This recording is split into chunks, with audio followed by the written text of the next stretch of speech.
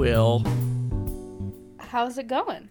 Well, as you can tell by the not tan that you can't see because there's no video chat when we do this, I was in Nashville for a week. Ooh.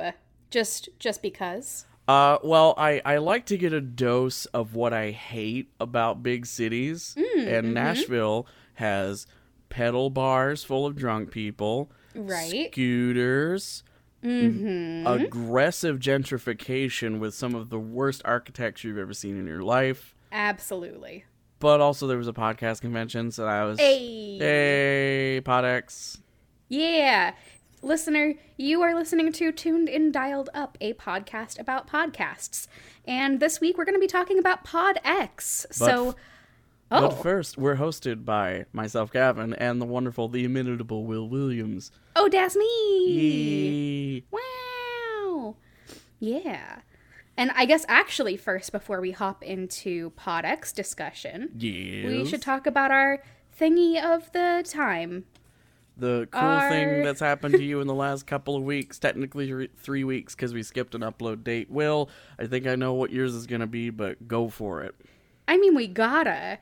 After literally a decade, I think, of asking Apple for a fiction category in podcasts, we are not just getting a fiction category, we're getting several fiction categories broken up by genre. It's so good. It's so good. So granted, there's already been a little bit of an outcry that there is sci-fi and no fantasy, which I do understand. However, again, we have been asking for this for 10 years. So I'm just going to be happy about it for right now, you know? Be happy about it, and then kind of just look at it for a second and go, why are we this excited that Apple did a thing at this point in the industry? Oh, wait, it's True. because Apple, unfortunately, still has a lion's share of the traffic. True. Womp. Gavin, what's your thing? Is your thing just PodX? Yeah, it was fun to go do a podcast convention that ran smoothly and had physical schedules. Yeah. Okay, well, short and sweet. Let's hop into it. So, listeners, I did not go to PodX. Gavin did, and I have so many questions because I don't know much about what went on. So, I think that's the first thing I want to start with, those physical schedules. I want to know what the experience was like leading up to PodX. How prepared were you when you actually got there? What was it like with their schedule and things like that? Their schedule, I have the date written down somewhere. Their schedule was released 3 months ago, something along those lines. Nice. There was plenty of run-up time. The website was nicely laid out, so they didn't use the same service that PodCon 2 did, where you could click on panels to save them, and then it would build a schedule for you. But they did have the website, which was pretty nicely laid out, and then closer to the convention, they launched the PodX app, which was clearly one of those, you pay a web developer who has a stock app, and they just put your images in it and then put it out there. But it did work pretty nicely. It had a notification setting in it that you could an hour, half an hour, whatever, to give you alerts about this panel's about to start and yada, yada, yada. Yeah, I never once, between the app and the website, I never once was questioning, what am I gonna do? That's good. I'm a big fan of event apps. I've been to a lot of day job industry conferences where they have those, and they do all seem to be you just pay a thing and then they just build it for you. Oh yeah, they didn't even change the little notification icon was 2 T's, the letter T twice. So sure. I assume that was the stock notification icon for it, and no one bothered to give them the X from PodX. It doesn't really matter. I mean, it's fine. It's not a big deal in any way whatsoever. Do you think that the stock app, do you think it's called Titty? I asked you a question, Gavin. If I were to make that joke in front of my fiance, it would not be hard, but she would physically slap me. It would just be like the heel of her palm on my forehead, and that would be it. But consider, when I say it, it's hilarious. When you say it, it's hilarious. Yeah, I know. Okay, so give me some breakdown on demographics for like featured speakers. What percentage would you say was fiction? Well, let me pull up the big featured guest section. See, it's hard because I got to experience PodX. This is me vamping for time also, just spoiler alert. I got to experience it 3 ways, basically, as an attendee, as the press, and as a speaker. The speaker bit is a little limited just purely because I hosted a panel by myself, and I didn't even get I wasn't a featured guest. Mm-hmm. Looking at the, I want to say probably 40 podcasts in the featured guest section. You got Adventures in New America, Good Morning Night Vale does not count, Girl in Space, Join the Party, Mission to Zix had a pretty good representation. I didn't even see anything about the Hamill cast. I guess that might have happened. Voyage to the Stars, Sans, Felicia Day. I don't know if she's like a main character or anything, but she wasn't there. And Within the Wires and Night Vale, but Night Vale didn't have a live show. It was purely just because Craner was there. Bright Sessions because Lauren Shippen was there, but there wasn't any like content to do with the Bright Sessions. The rest of it's nonfiction stuff. You got a lot of true crime representation, which I chalk up to both the popularity and the fact that they were probably within affordable traveling distance. Oh, that too, yeah. Yeah, but also budget. It is surreal to see Rabia Chadra walking around though. Yeah, that's really cool. I will say one thing I am initially wary about is that it sounds like the featured guests for fiction was a bunch of white people and then Stephen Winter. Pretty much. Okay. I'm scrolling through the featured guests right here, and it's not a lot of not white people. Okay, that's good to know. And I will say, and this is you gotta make your money count somewhere. A significant portion of the 50 plus guests, almost double digit maybe, is the Polygon Show, because there's so many damn hosts of the Polygon Show. Mm-hmm. Yeah, and they were excellent people. Like Simone de Rochefort was out there just not selling as in actually selling, but when spokespersoning. She was spokespersoning her erotica career, which is that's a bold move. I was that was awesome. But I will say the pro section had a lot of crossover. There was probably going to be an Aaron Mahnke or an Polygon Show host in a Podcast Pro panel that wasn't explicitly about something they have nothing to do with. Okay, so let's go over that, because I am confused about how this was structured and organized. Okay. So some other people were. Yes. So I know that there was a pass that was just for live shows, and then I know that there was a pass for the live shows and the panels. Is that right? There are 3 things on the website. The $69 festival ticket, which is a single day ticket that is... this is going to come back, but see one day of live podcasts and explore all there is to see in the PodX marketplace. Okay, question about that real quick. Yes. Were all of the live shows on the same day? No. Okay, so you had to pick... Okay. Okay, so you had to pick one day. There were at least, let's see, the fewest, 2, 4, 6, 8, 9. There were at least 9, and that was on Saturday when everyone was leaving.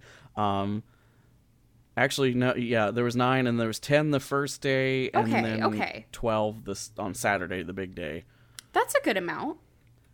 Now, the distribution of them is a little... We'll talk about that when I get to it. But yeah, I would say $69 for just the live shows it's priced that way to get you to go ahead and buy the fan pass. The fan pass is $130. It was cheaper when it was further away from the convention, but I'm looking at the website now. Celebrate the world of podcasts. Meet your favorite podcasters. Get access to all 3 days. Great if you subscribe to too many shows and keep finding new favorites. Want to see as many live shows as possible. Plus, dive deeper into podcasts. That's a very generic way of just saying you get access to the True Crime Mega Panel and PodX Feud, Playing for a Better World, How Games Make Us Better Creators, presented by Multitude. And then there's the $200 podcast pro level. This one is for you want to go to the industry stuff. Nonfiction storytelling, bridging facts with creativity, top tips for being a hired host, how to schedule your podcast around your life and vice versa, stuff like that. Okay, cool. And then, so... Okay. I'm still a little bit confused, but I think that makes sense. So what did your schedule look like? My schedule, it's tricky because as someone who's going as a member of the podcast community and as a member of the press, my initial instinct is see everything. But I knew everything was getting recorded, not because PodX was particularly forthcoming about that, but because as a speaker, it was explicitly said, this is being recorded for later. Got it. And the mics were always hot at everything. So like, and there were, they were called black shirts because, spoiler, they were wearing black shirts, but they had some tech people running around to every room to make sure like they're holding up 10 minutes until your panel's over signs, making sure everything's like your HDMI cord's hooked up right and everything's getting recorded. But as someone who's there, I want to go to everything, but I also had to like find blocks where I'm like, I don't need to go to any of this. Because I can either listen to it later and experience it myself, like how to get better field recordings and scene tape, presented by Nashville Public Radio, and creating a signature sound, presented by Radiotopia. Those are business things, but Jordan and I went to Sleep With Me live. Part of that is because I had an interview with Drew Ackerman immediately after, and it felt like the right thing to do, but the other part of that was it just seemed fun. Okay. Tell me everything about this live show. How? Explain. How did you sleep? Okay, so he basically just kind of pitched. He had one of the black shirts help him turn off some of the lights, but it was like all of them on, some of them on, complete darkness. So he went with some of them on and said, this is a safe space to just chill. He had a slide that said no snore shaming. He's like, we will laugh, but we'll laugh, but it will probably be because you're snoring like they do in cartoons, not because you're snoring, period. And it was this long, rambling story about that. As you do. Yeah, as you do. This one was written by a relative of his. Their last name, it was by Ken Ackerman. Okay. It was this long story about him trying to find this non-existent eatery out in the back roads of a place where 4 states meet, and it was funny. And then at the end, he changed the lyrics to "Country Roads" by John Denver and started singing it, and then encouraged everyone in the audience to also sing to help bring the people who were asleep out of being asleep. Wow, I love that. I don't think anyone was like dead out, but there was at least one person in the very back who like laid down across 3 chairs. I can 100% guarantee you I would have been dead out. Like, I am one of those Sleep With Me people. I swear by it, and I love Drew Ackerman. I think he's just doing really, like, it's one of those podcasts where it sounds like a joke, and then you listen and you're like, oh, this is completely genuine. Yeah. And I like it so much more as something that's dead serious than something that's a joke. I love Sleep With Me. So that's fun. Did you do any other live shows? Did we do any other live shows? I'm scrolling through here. Thanks, phone. Yeah. Wow, that's a calendar. That's a calendar update to say recording T-Do. Thanks, phone. Oh my god, I just got it too. I feel okay. So we went to DDR, Dungeons and Dragons in Reality, which technically isn't a join the party episode, but it was a join the party episode. Sounds great. In that it was Amanda and Julia and Mike Shubes playing D&D host that was being dungeon mastered by Eric Silver, except the gimmick was they're all just playing themselves, and all their characters all of their characters had like attributes that were linked to them. like Amanda McLaughlin's languages were finance bro and negotiation. Wow, yes. Accurate. Julia could speak Long Island. That's extremely good. I think that's about it for like us going to legit live shows, because again, like when you're looking at this tight schedule and one, they're going to be released. I think that's the thing. The live shows aren't going to be on the pass, because now the pass is available for purchase. It's like $25. I think the live shows are just the product of the creators, and they can release them on their feeds, because some have gone up already. So I just felt like we can let these go. These aren't. Also, like, no offense to the shows that were there, but a lot of them were shows I'd never heard of or just didn't really have the drive to see it live. Like Bear Brook or like the Polygon show. They just kind of live in their own space. So what fan things did you do? Like the fan track things? The True Crime Mega Panel was... How is that? The True Crime Mega Panel had loading Ashley Flowers, Patrick Hines, True Crime Obsessed host. I can't pronounce her name. Jillian Pensav. They did not say her last name. There was like people being and Rabia and Susan and Toby, like they were just bringing people on stage. Oh boy. 2, 4, 6, 8, 10. There were 12 people on this True Crime Mega Panel. Oh my god. That was it a good panel? Because that sounds like a chaos nightmare. I didn't go to this one. Oh, okay. Well, which ones did you do, you dork? Well, that's the thing. Like, I saw so much of Patrick Hines at this convention, and I didn't go to his live show or, like, if you were at the main stage, it was likely a handful of people. I went to Women in Podcasting. That for sure I went to. That was a very good panel. It was good enough. We stuck around for the live was it a live show? It wasn't. It was a fan track, technically, undisclosing the case against Adnan Syed, which was basically just the hosts of True Crime Obsessed bringing on the hosts of Undisclosed to talk about the case against Adnan Syed. The Women in Podcasting panel had Melissa Nelly, who is the like CEO of Mischief Management, which is like they run all of these cons, including PodX. Ashley Flowers, Rabia Chaudhry, and they run the Harry Potter one, right? LeakyCon. LeakyCon. They got LeakyCon, Game of Con. Actually, I have the press kit right here. What else do we got? There's one in here that I was like, really? They gave me press stuff for every single convention. Con of Thrones, Alien Con, which is that's a really generic name. I'm glad they got that one. LeakyCon and Broadway Con, which get your tickets now because the Platinum Pass is already sold out. If you really wanted that $1,000 pass to Broadway Con, you were out of luck. Goodness. See, but these are all very different conventions because I've been looking at how those are run, and like Broadway Con, you're paying money to ensure your butt is in a seat at a live show. That makes sense.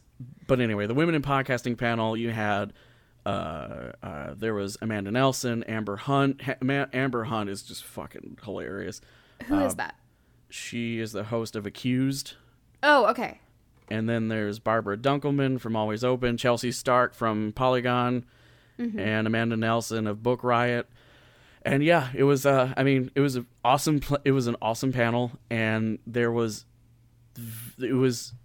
a high amount of people in the room, I would say, but given how many chairs there were at the main stage, it felt bad. And what was even more unfortunate is this is the panel where Jordan and I noticed the confusion with the festival pass. Oh, yeah. Okay, do tell. So, the festival pass is one day only. Friday had, I would say, an okay question mark amount of people, but you could just kind of feel like Saturday is going to be the day. Because it's like Saturday's front loaded. You've got the women panel, you've got all these high ticket live show or high interest live shows. And then we were sitting outside of the room that the women's panel was going to be in. We could have gone in, but they were doing like sound checks and stuff, and it felt weird to just be like sitting there. So we were sitting in a bench, and we saw 5 people get turned away from the women in podcasting panel by the person at the door checking badges. And then we checked the app, because the PodX app had like a social media feed where you could just like post a picture or just type something. Is like a fake Facebook feed for the convention, basically.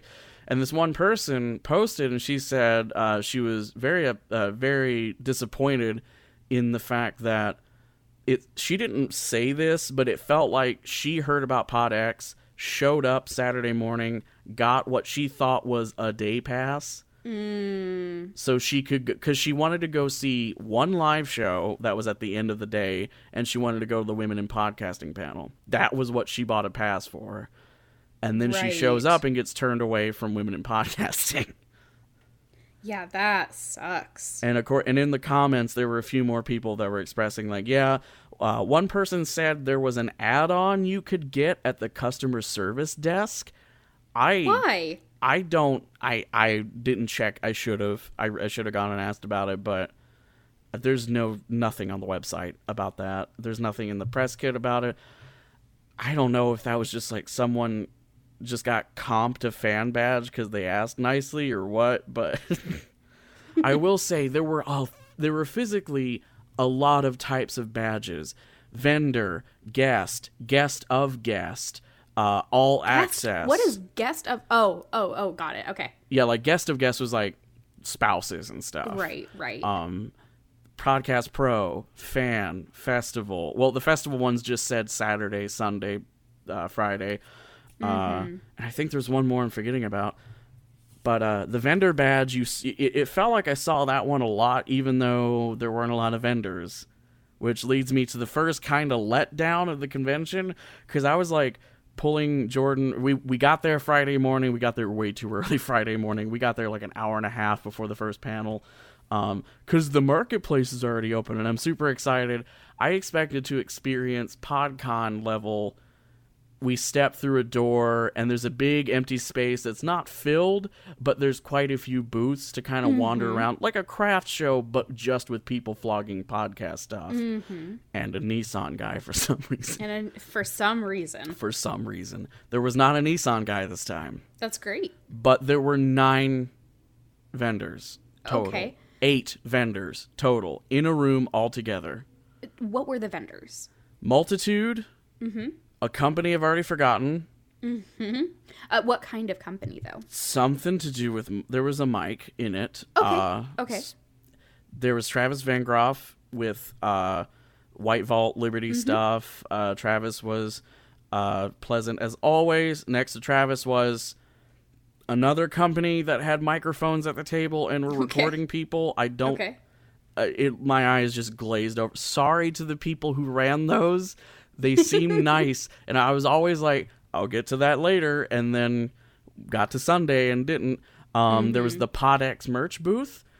There was a person selling like sterling jewelry and just fun tchotchke stuff.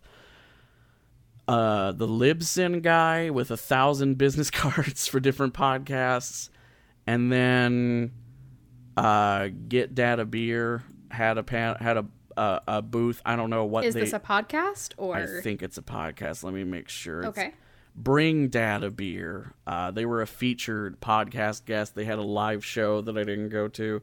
They also had a booth and it had lots of like bespoke stuff in it. So it seemed like I should know who they are, which made it even more awkward to consider walking up being like, so you are?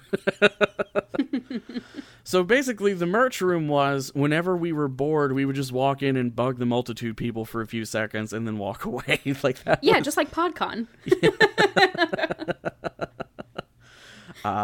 But it kind of like it was a little deflating. I will compliment PodX. The Music City Center is huge. It's a massive building. I would argue it's probably as big as the Seattle Convention Center, but it's way easier to get around because there's not. Was it pretty? It was gorgeous. It was a gorgeous building. I think it's a decade old or something like that, but like it's just new enough that it has, you know, the monitors set into the walls next to the entrances to each area, so they could always have like, this panel's next. Mm-hmm. Gorgeous building, but they booked one floor in a corner, not a corner, but the side that faced a street. They just booked the second floor, and there were just basically 3 hallways that were connected by a main hallway that went perpendicular, and that was it. And nice. You didn't have to go up or down floors. If you went down a floor, there was a Dunkin' Donuts that did not have price hikes. Okay. It was, well, all of the restaurants in the Music City Center are... Actually, the Music City Center is open to the public, which I think is a big reason why they had people checking badges at the entrance to panels, because people could just kind of walk through the building. And there were a lot of people without badges just kind of like, what the hell is this? But yeah, the Dunkin' Donuts and the pizza place that we went to, they're open to the public, so I think that's why they don't have to hike their prices up. Mm-hmm. Like, it was slightly more expensive than where we live, but it's Nashville. Like, we expect that. I was waiting for like the $8 bottle of water I bought in LA in 2007 when I went to a friggin' Star Wars convention. That was rough. There was decent food within a easily walkable distance. Everything was accessible. It was great. There was a gender neutral bathroom in the middle of the 3 halls, or the 3 sections. Nice. It was very nice. It had a huge like PodCon flavored sign. It was obvious, like, it wasn't just the Music City Center has a gender neutral bathroom. It was PodCon said, this one is it. PodX. Yeah. PodX says this one is the thing. My only criticism of that is they chose what was a men's room to be the gender-neutral bathroom. Yeah, don't love that. And the problem there is anyone can use a stall. Yeah, Only a certain set of people can use urinals. And according to Jordan, the women's room across the way, which was still just a women's room, had like 16 stalls in it. The converted men's room had 2 stalls and like 6 urinals. Yeah, don't love that. Not don't great love that at all. Now, I will say it's a very hip. I'll say this about the building. Here's how hippy dippy it is. It had a, quote, green space on the roof, aka we put a park up there. And in every stall, there was a little sign that says, all water used to flush toilets in the Music City Center is reclaimed rainwater. Okay, that's nice. That's a pretty progressive building, I think. Yeah. The size of it felt good for getting from panel to panel. There was a 20-minute gap between everything. Now, talking about size. Yes. Let's talk about size of audience. Yes. Compared to PodCon, how big was PodX in audience? Tiny.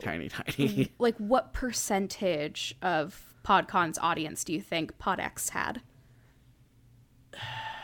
30? Okay. I will say this. At PodCon, you were seeing literal crowds of people.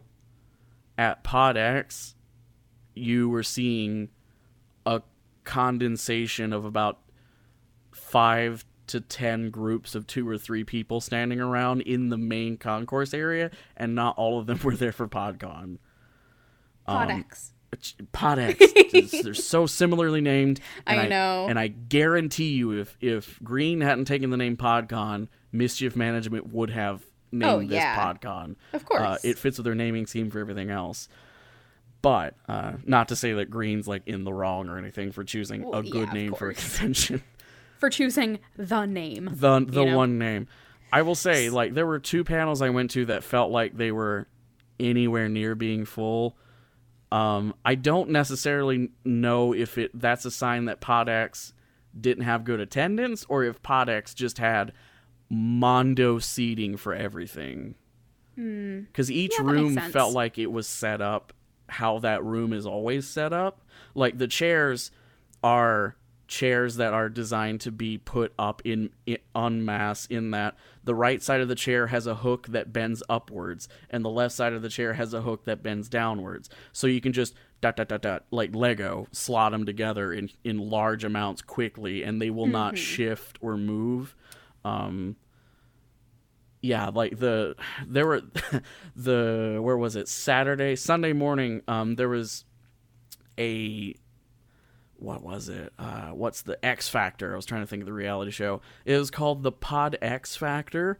It was just a goofy fan track, like, comedy thing in which Janet Varney moderated Carrie Poppy, Drew Ackerman, Jeffrey Craner, Allegra Frank, and a couple of other people. I don't have a tab open right now. Sorry. Rebecca Lavoie and Mujan from Mission to Zix. They were all there, and it was just a bunch of games, like, and the idea was that Varney was going to hand out points, and at the end there would be a winner. Let's just see who will crown the best podcaster in this, all caps, very serious competition where the rules are made up and the winner gets mild bragging rights only. Was it fun? So there were, including the sound guy, 16 people in the audience of the main room that has seating for probably 500 people. How many? 15. Oh, no. I'll say this. It was first thing Sunday morning. I'll say this. Varney, at 10 a.m. on a Sunday, just ran with it. All right. She was just like, welcome everyone, actually, and then she just goes, hi to you, and then she just pointed to every single person in the audience. She was like, welcome to the Pod X Factor, or church. Like, she took all of her improv comedy experience and just focused it on, there are not enough people here, we don't give a shit.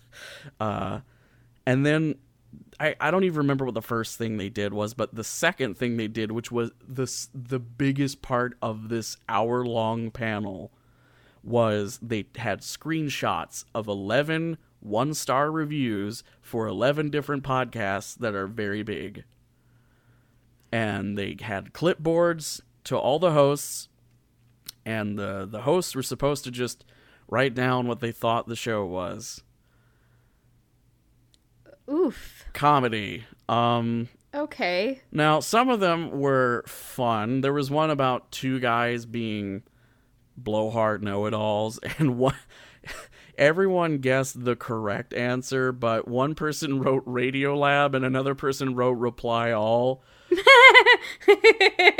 And then the next one was Reply All's 1-star review. I think it was Allegra Frank. If there ever was a person who obviously doesn't listen to a lot of podcasts, it's Allegra Frank, and she kind of just owned it and just started answering This American Life to everything. All right. I mean, the Mabim Bam 1-star review was just someone going, an hour-long commercial for Totino's? Really? Which kind of gave that one away immediately. Yeah. But then there was like, I'm going to interview you for a couple of seconds like you're on a podcast.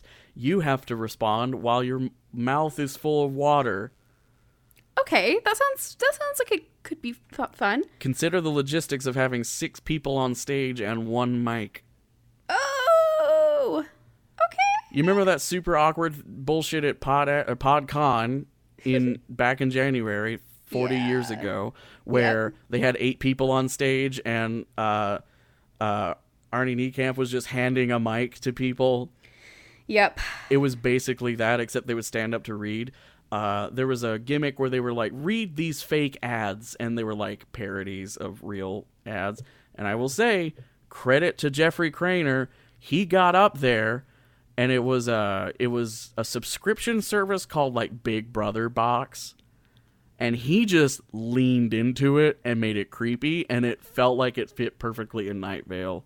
Iconic Jeffrey Craner. He realized, oh, they gave me this one because it could be creepy. Right.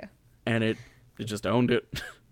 So at this point in the conversation, I will say, yes, it sounds like you had an okay time, but that a lot of how the convention was run was frustrating.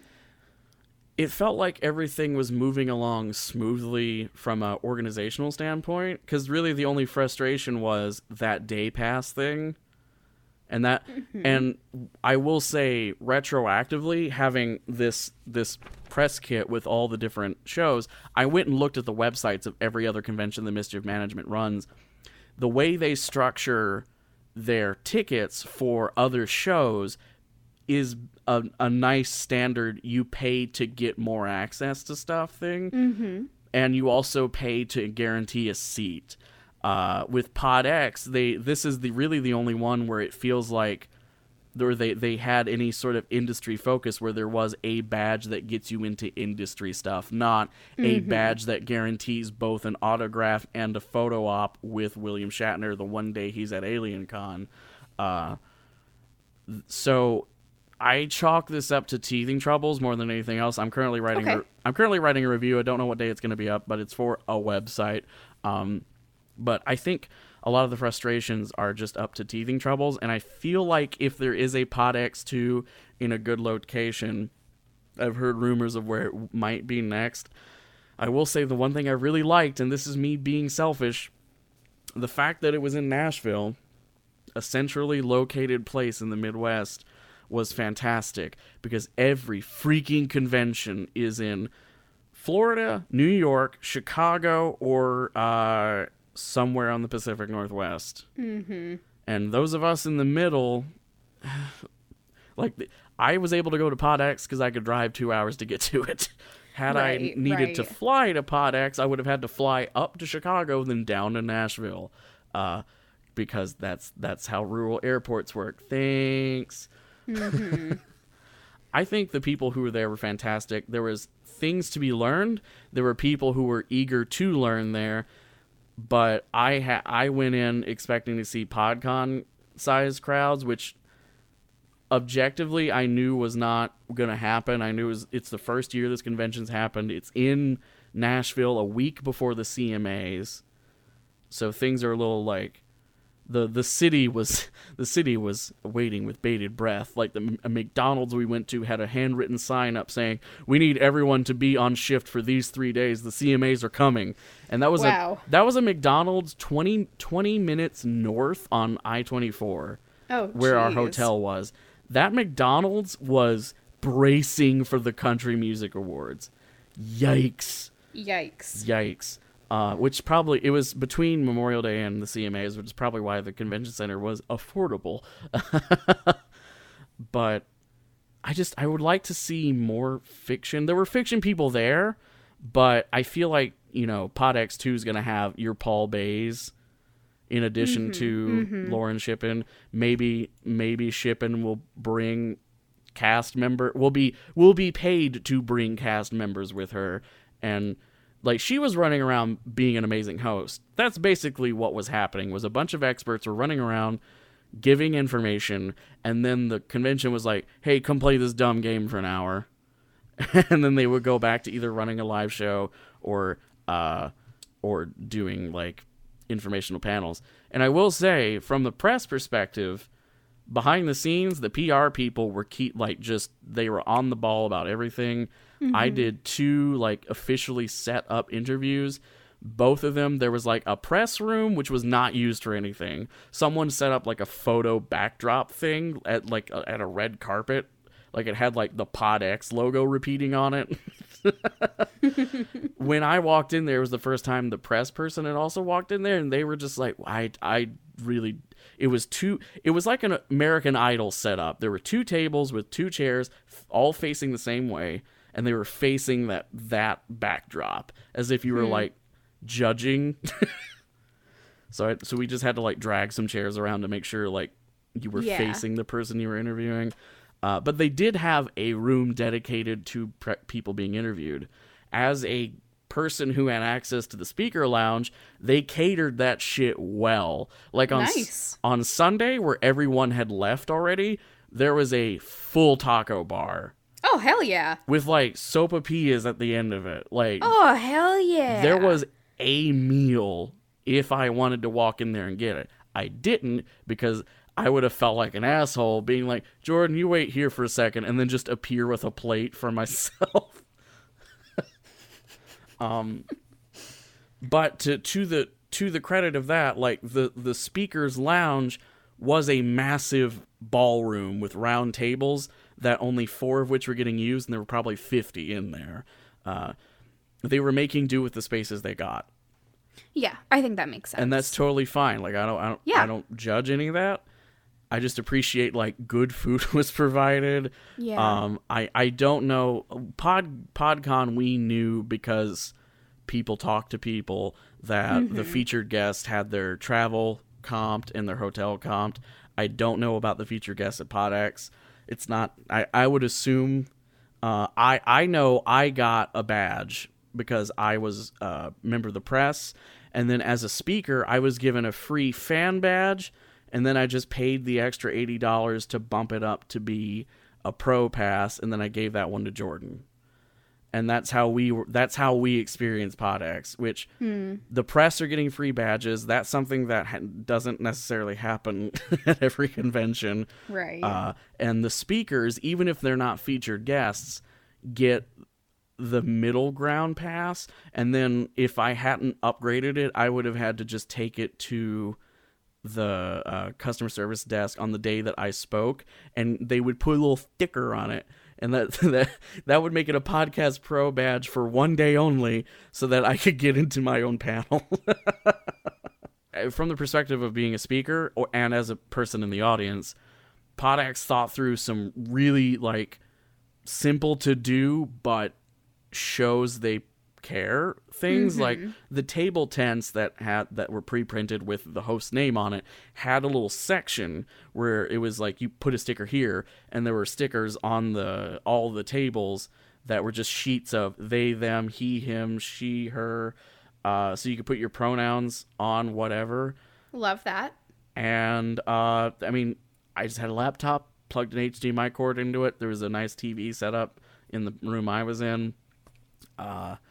They, like I said, they had people running around doing like 10-minute warning, 5-minute warnings, and there was a clock on each thing. So they just made it easy as can be for anyone to host anything, and which was good because there were some hosts who were either stretched so thin or just would run it tight. Like there was a social media panel that I live tweeted, at which Jeffrey Craner walked in with like 30 seconds till go time and just sat down, and then they started.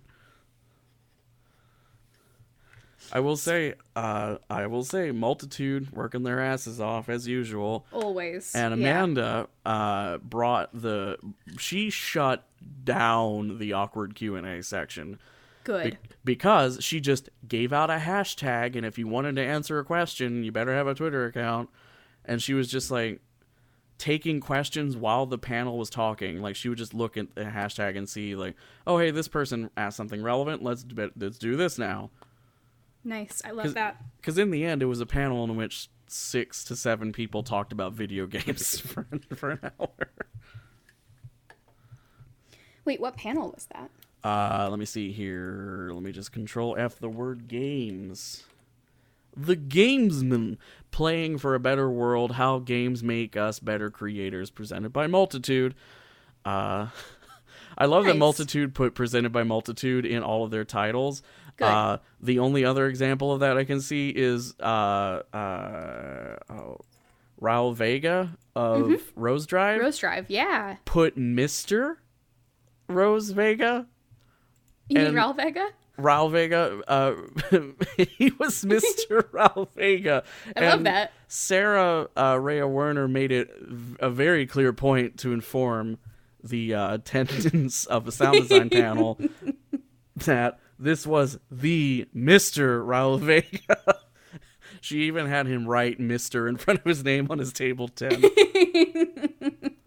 Speaking of, I should probably download the sound effect pack from that because it goes away in a Ooh. week.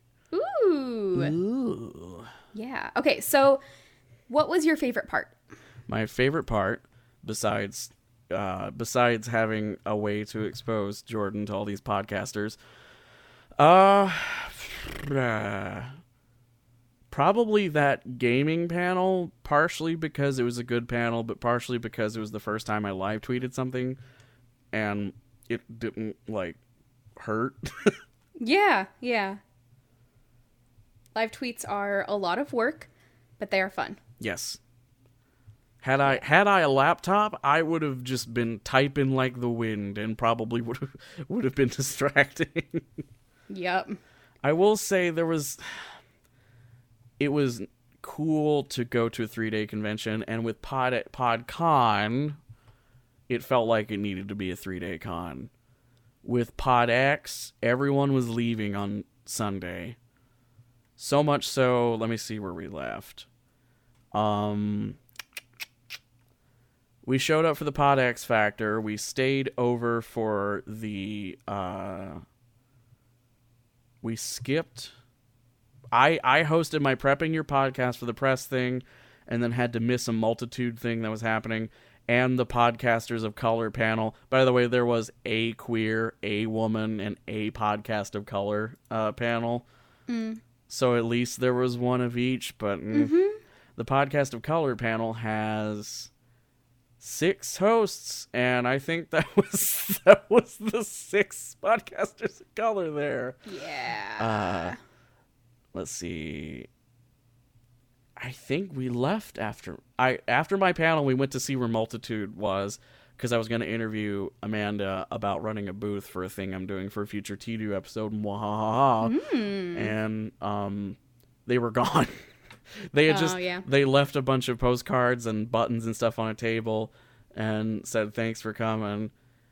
And I just looked at the schedule, and there was Voyage to the Stars live, Crime Writers on live, a narrative nonfiction meetup that I would have nothing to do at, when to invest in upgrades, which that's not really information I need right then, the True Crime Girl Time meetup. What was that? I didn't even look at that. True Crime Girl Time. This is the thing. Come mingle with us. Let's chat about our shared interests of true crime, and trending topics. It is 2 hosts of a true crime podcast that were my level of host, where they probably had their little stickers. And then there was Within the Wires, and there was a panel where famous people get up on stage and talk about times they got frustrated early on. Then there was the Women and True Crime panel, which we didn't go to because it was just the hell and high horror people, who are probably nice, but when you have a panel called Women and True Crime, I thought that would have more people than just the 2 hosts of a smaller podcast. Yeah. Well, not a smaller podcast. They did have a live show at this con, but one of the many, many true crime shows.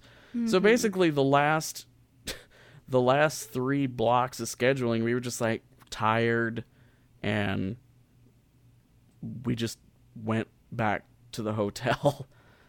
Yeah. Actually, no, we went to a very nice dinner, and we also met the Multitude people at a tap house for a minute. That was very nice. Nice. But yeah. Oh, so one last little Yes. criticism. There was a live show that started 15 minutes before the Welcome to PodX. And there was a live show that started at the same time as Until Next Time, Goodbye from PodX, and ended 15 minutes after. So they basically pitted 2 live shows against the opening stuff. Yeah. And the first one was pretty good because it was the PodCon opening thing, except it was only half an hour, and the one time it dragged and got cringy, Hal Lublin walked on stage and saved everything, as he usually does. It was another one of those like fake ad read gimmicks, but they just gave him. Yeah. But that one was they just gave you like the name of the product and 2 details about it. I think it was a Stamps.com knockoff where the joke was they don't deliver on Tuesdays, and you get. You have to pay more for postage if you sign up using their promo code. And Hal Lublin just gets up there and he's like, "Who?" In this world, Garfield hates Tuesdays too, and so does Postage.org. Yeah. So yeah, that was that. What was your least favorite thing? Least favorite thing was probably the reliance on improv stuff that they didn't seem to prep people for. There was a good amount of people who were like, there were some panels that had more hosts than the website says because someone was like, "Hey, why not you? Come on." Or someone like didn't show up, so they swapped in somebody. But like that Pod X Factor thing on Sunday, while funny, really funny at parts, there was also a lot of struggling. There was a lot of games that seemed fun if it was you and me and like, I don't know, like Eric Silver and Ponders in a room. Right. Like, come up with 2. This was actually a game. Come up with 2 competing similar companies that advertise on podcasts. Bombas Socks and Stitch Fix. And then it just went from person to person to person to person. And the game was whoever can't come up with something's out. Except they just started bullshitting and saying random companies that didn't advertise on podcasts. And Janet Varney didn't want to be sitting on stage being a rule police. Right. So she was just kind of yes-anding everything. Oof. Yeah. The people were doing their best, and there were funny things that happened, but it was kind of in spite of the improv. Yikes. For all the hard work that was happening, for all the awesome stuff, it just kind of felt like they set up Sunday to be just meh. A lot of people have already flown out. I think BookCon was happening at the same time. Yes. Because a couple of authors that I followed on Twitter were like, their Friday, their Saturday, and then tweeting about BookCon on Sunday. Yep. I didn't know BookCon was like a thing. No offense to huge. BookCon. It seems huge. Yeah, it's a really big thing. So I can totally understand why authors are just like, bye. Yeah. Maybe that was part of why Sunday felt so like, bleh. Probably. I don't know. I don't know how you fix that. That's not... Yeah. I don't know if that's Nashville's fault or if it's the time of year's fault. Yeah. Yeah. Anything else about Pod X before we move on to our recommendations this week? I really enjoyed it. If it's going to be coastal or something next year, I will try to attend. I immediately, like... I didn't get as much... I'll say this. My least favorite thing wasn't that panel. My least favorite thing was I didn't feel like I was set up to have as much FaceTime with podcasting fans as I did at PodCon. But Okay. PodCon also did have, like, the crowds. Yeah. And that many booths. I suspect, because talking to Travis Vengroff, PodCon 1 was 8 vendors. It was the same size. Yeah, it was weird. So potentially PodCon 2, Pod X 2 is going to be bigger. And I really hope so, because my plan this whole time, like even before we went down there, was I want to experience this one as the press, and I want to go to the next one and have a table for standard docking procedure and just do stuff. Like maybe pitch a Hope Punk panel or something, but like Pod X is my number one guy. Like, if you stay in the Midwest, I'm with you. Ride or die. Nice. So I think that about covers it. Well, let's move on to our recommendations this week. Will, what do you got? So I've got one. She says, opening the Puncast channel of her Discord. What? I'd never. I'm not vamping for time. Wait. So, you know Catholicism? Oh, fuck. I can smell the brick wall behind you. Shit. We're in Zane. All right, everybody, order an expensive cocktail. We're at Zany's, and there's a 2-drink minimum. What's the deal with Catholicism? I'm making jokes, but I'm very excited for this one. Please continue. So there's this podcast, and it's based in the Vatican City. You know, Catholicism. It's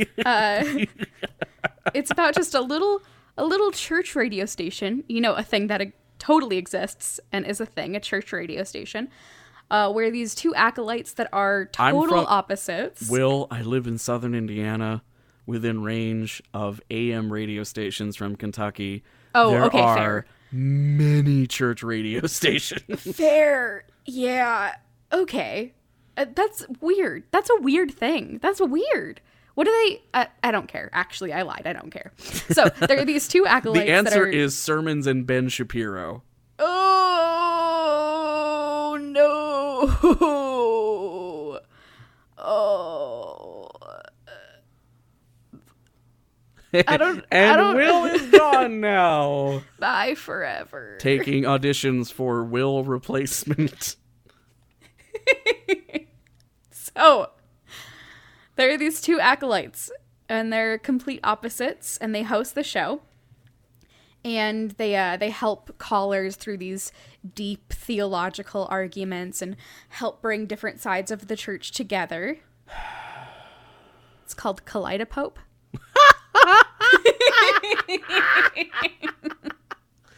Oh!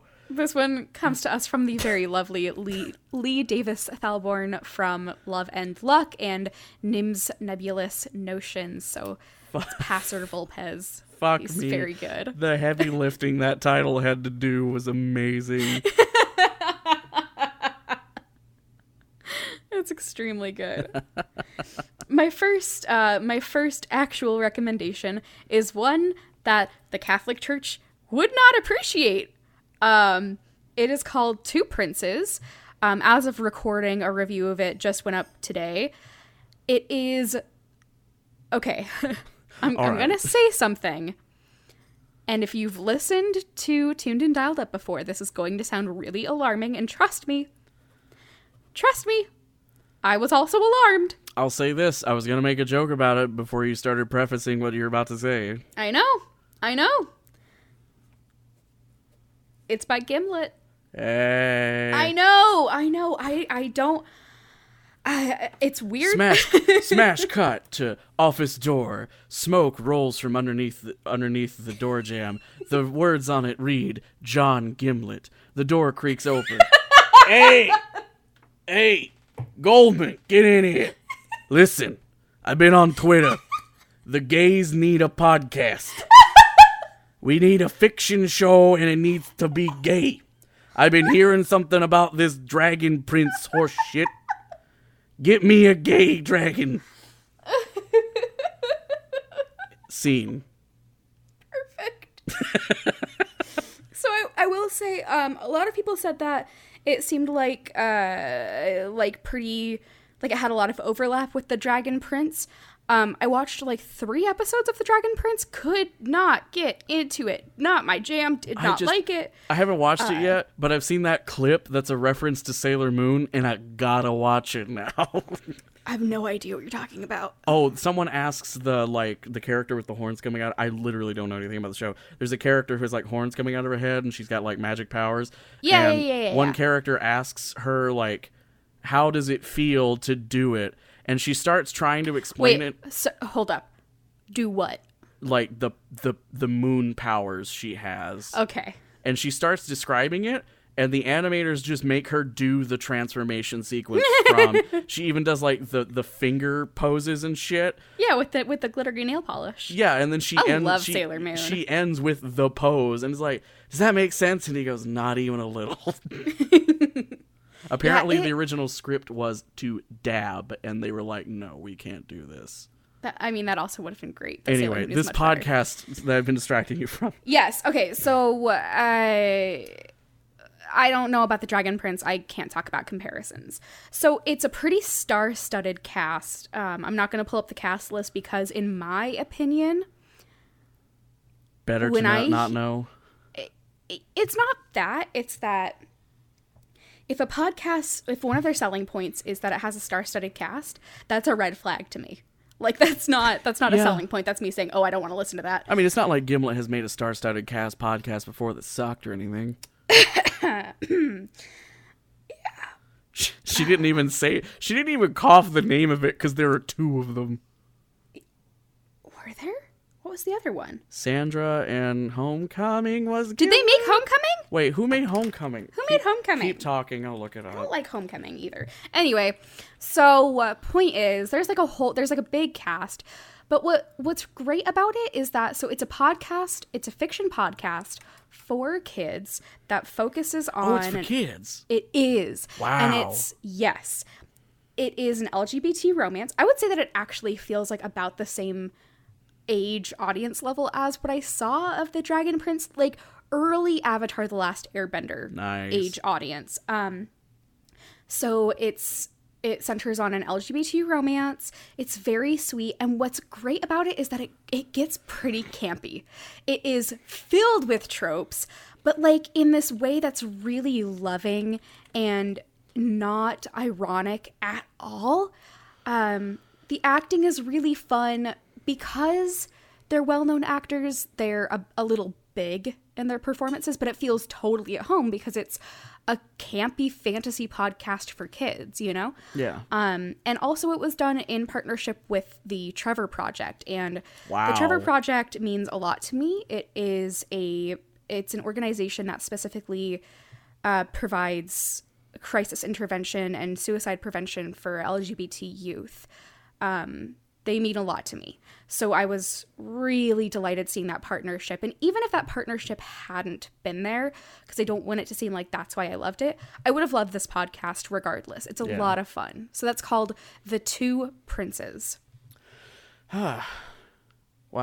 Also, Homecoming was Gimlet. Oh.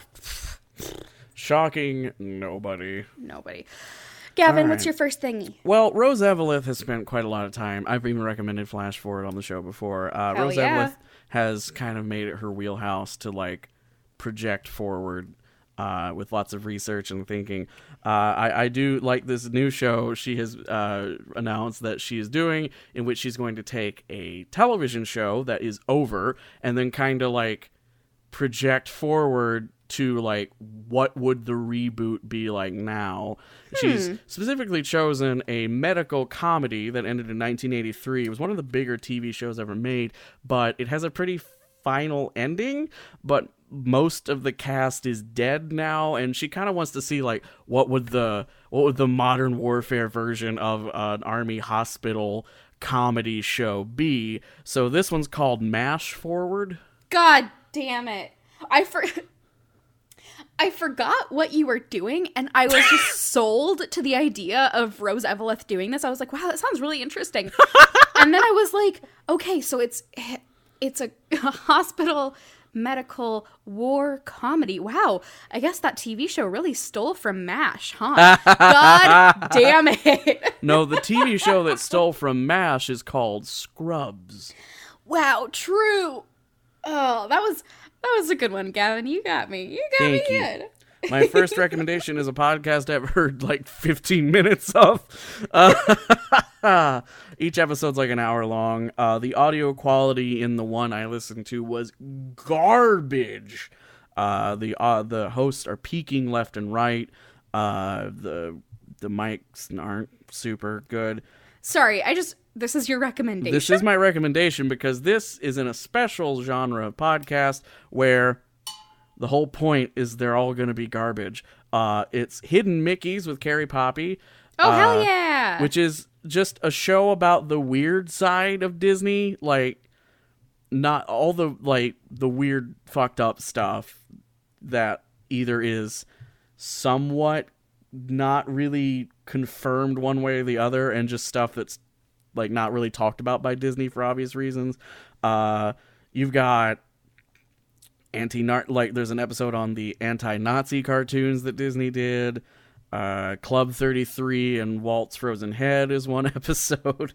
This is the epitome of a for the hell of it show made by someone who has a wildly successful podcast on Maximum Fun, and it's just because she really fucking likes talking about Disney with her friend. Wow, mood. I respect it. If you want like the one well-produced one, go to those happy places.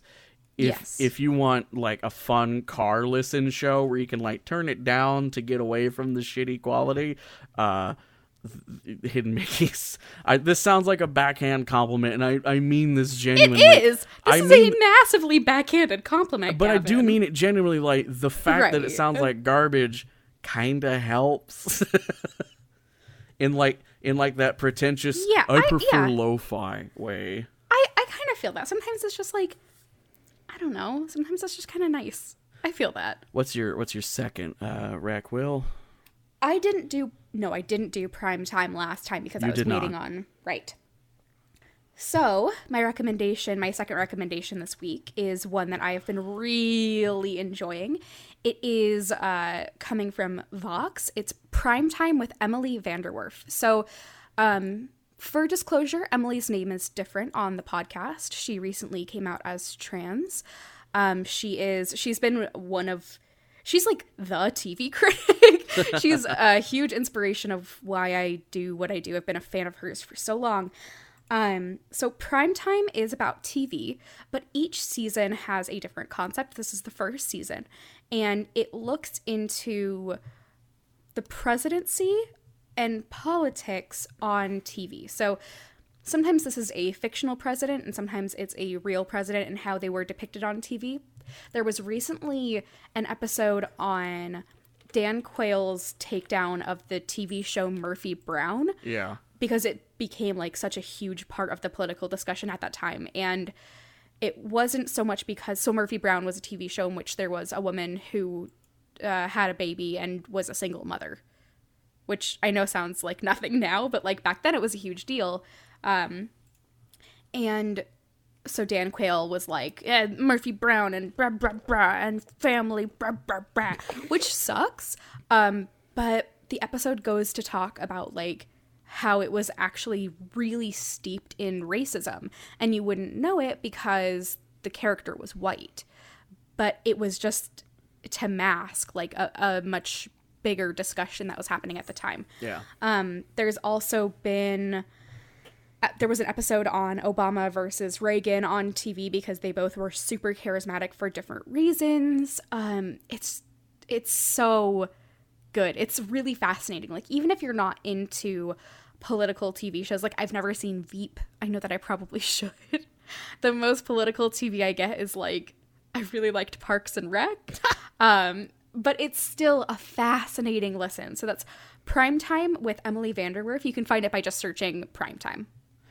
On that note, let's take a moment to celebrate that Vox finally made an agreement with the fucking union. Hooray for union. Congratulations, Vox.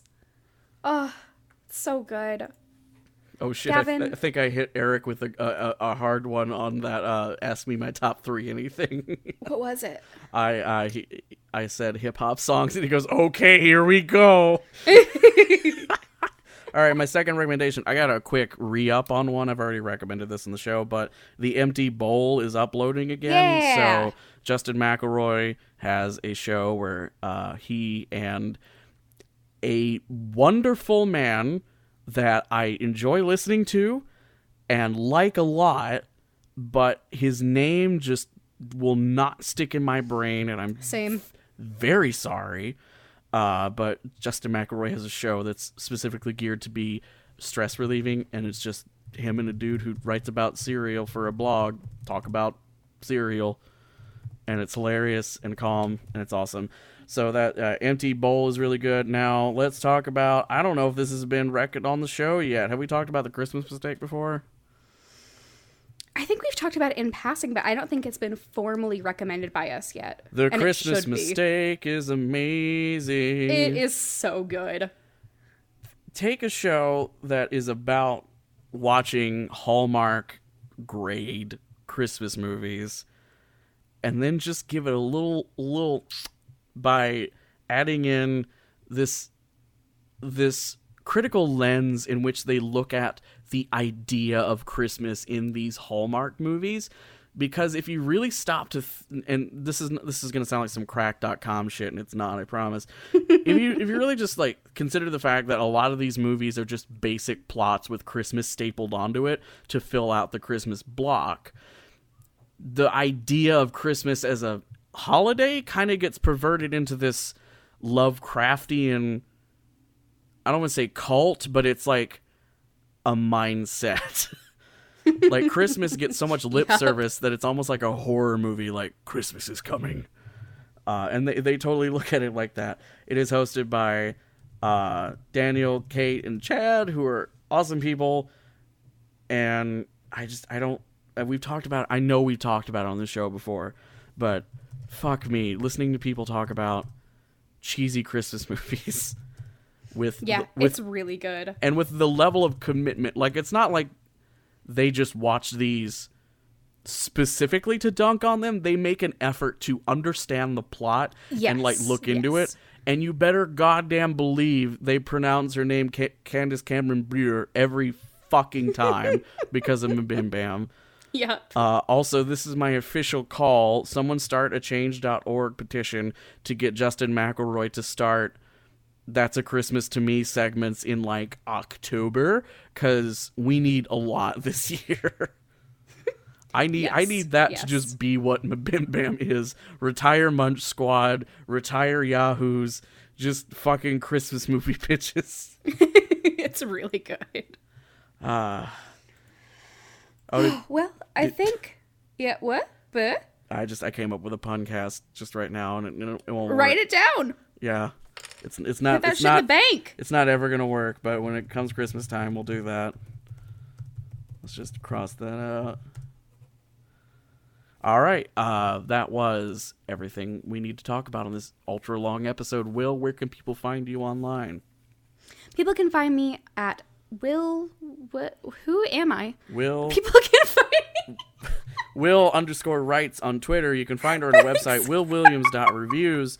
If you would like to find out about the podcast she has just launched, you can find them at Hughouse.productions. Hughouse.productions, which has recently also launched a Patreon, which you can also look into. True. Hughouse is making 2 shows at the same time, the first of which is premiering a trailer very soon. Tomorrow as of recording, so it should be out by the time people listen. Oh, hey, look at that. Wow. Timing. What was that noise? Who am I? That was like the least committal cat call I've ever heard in my life. It was. Wow. Who am I? If you want to find me on the internet, I am the Pod Report on Twitter, THEPODREPORT. If you slap a .com on that, you will get to my website. Also make I almost said nonfiction. I make a fiction podcast about people living on a space station that are trying to not fuck up every day, maybe, kinda, sorta. And if you want to find the show, we are dialeduppodcast.wordpress.com, or you can find us on Twitter at tunedindialedup. If we had an Instagram, which would be the smart thing to do, it'd probably be something like that. We don't, so just find us. Just look up the tag puppies. And if you look really hard, we're in there. We promise. We're in there. We're in there. You gotta go way back though. Wait, You'll find us. Nope, too far. Back up. Little back. There you go. That's us. Yeah, we're right. That's a picture of us. Right behind that one. There you go. That's me and Gavin. This is improv comedy. I have been Gavin. This has been Will. Thank you so much for listening to Tuned In Dialed Up. We are going to leave now. Bye. Bye.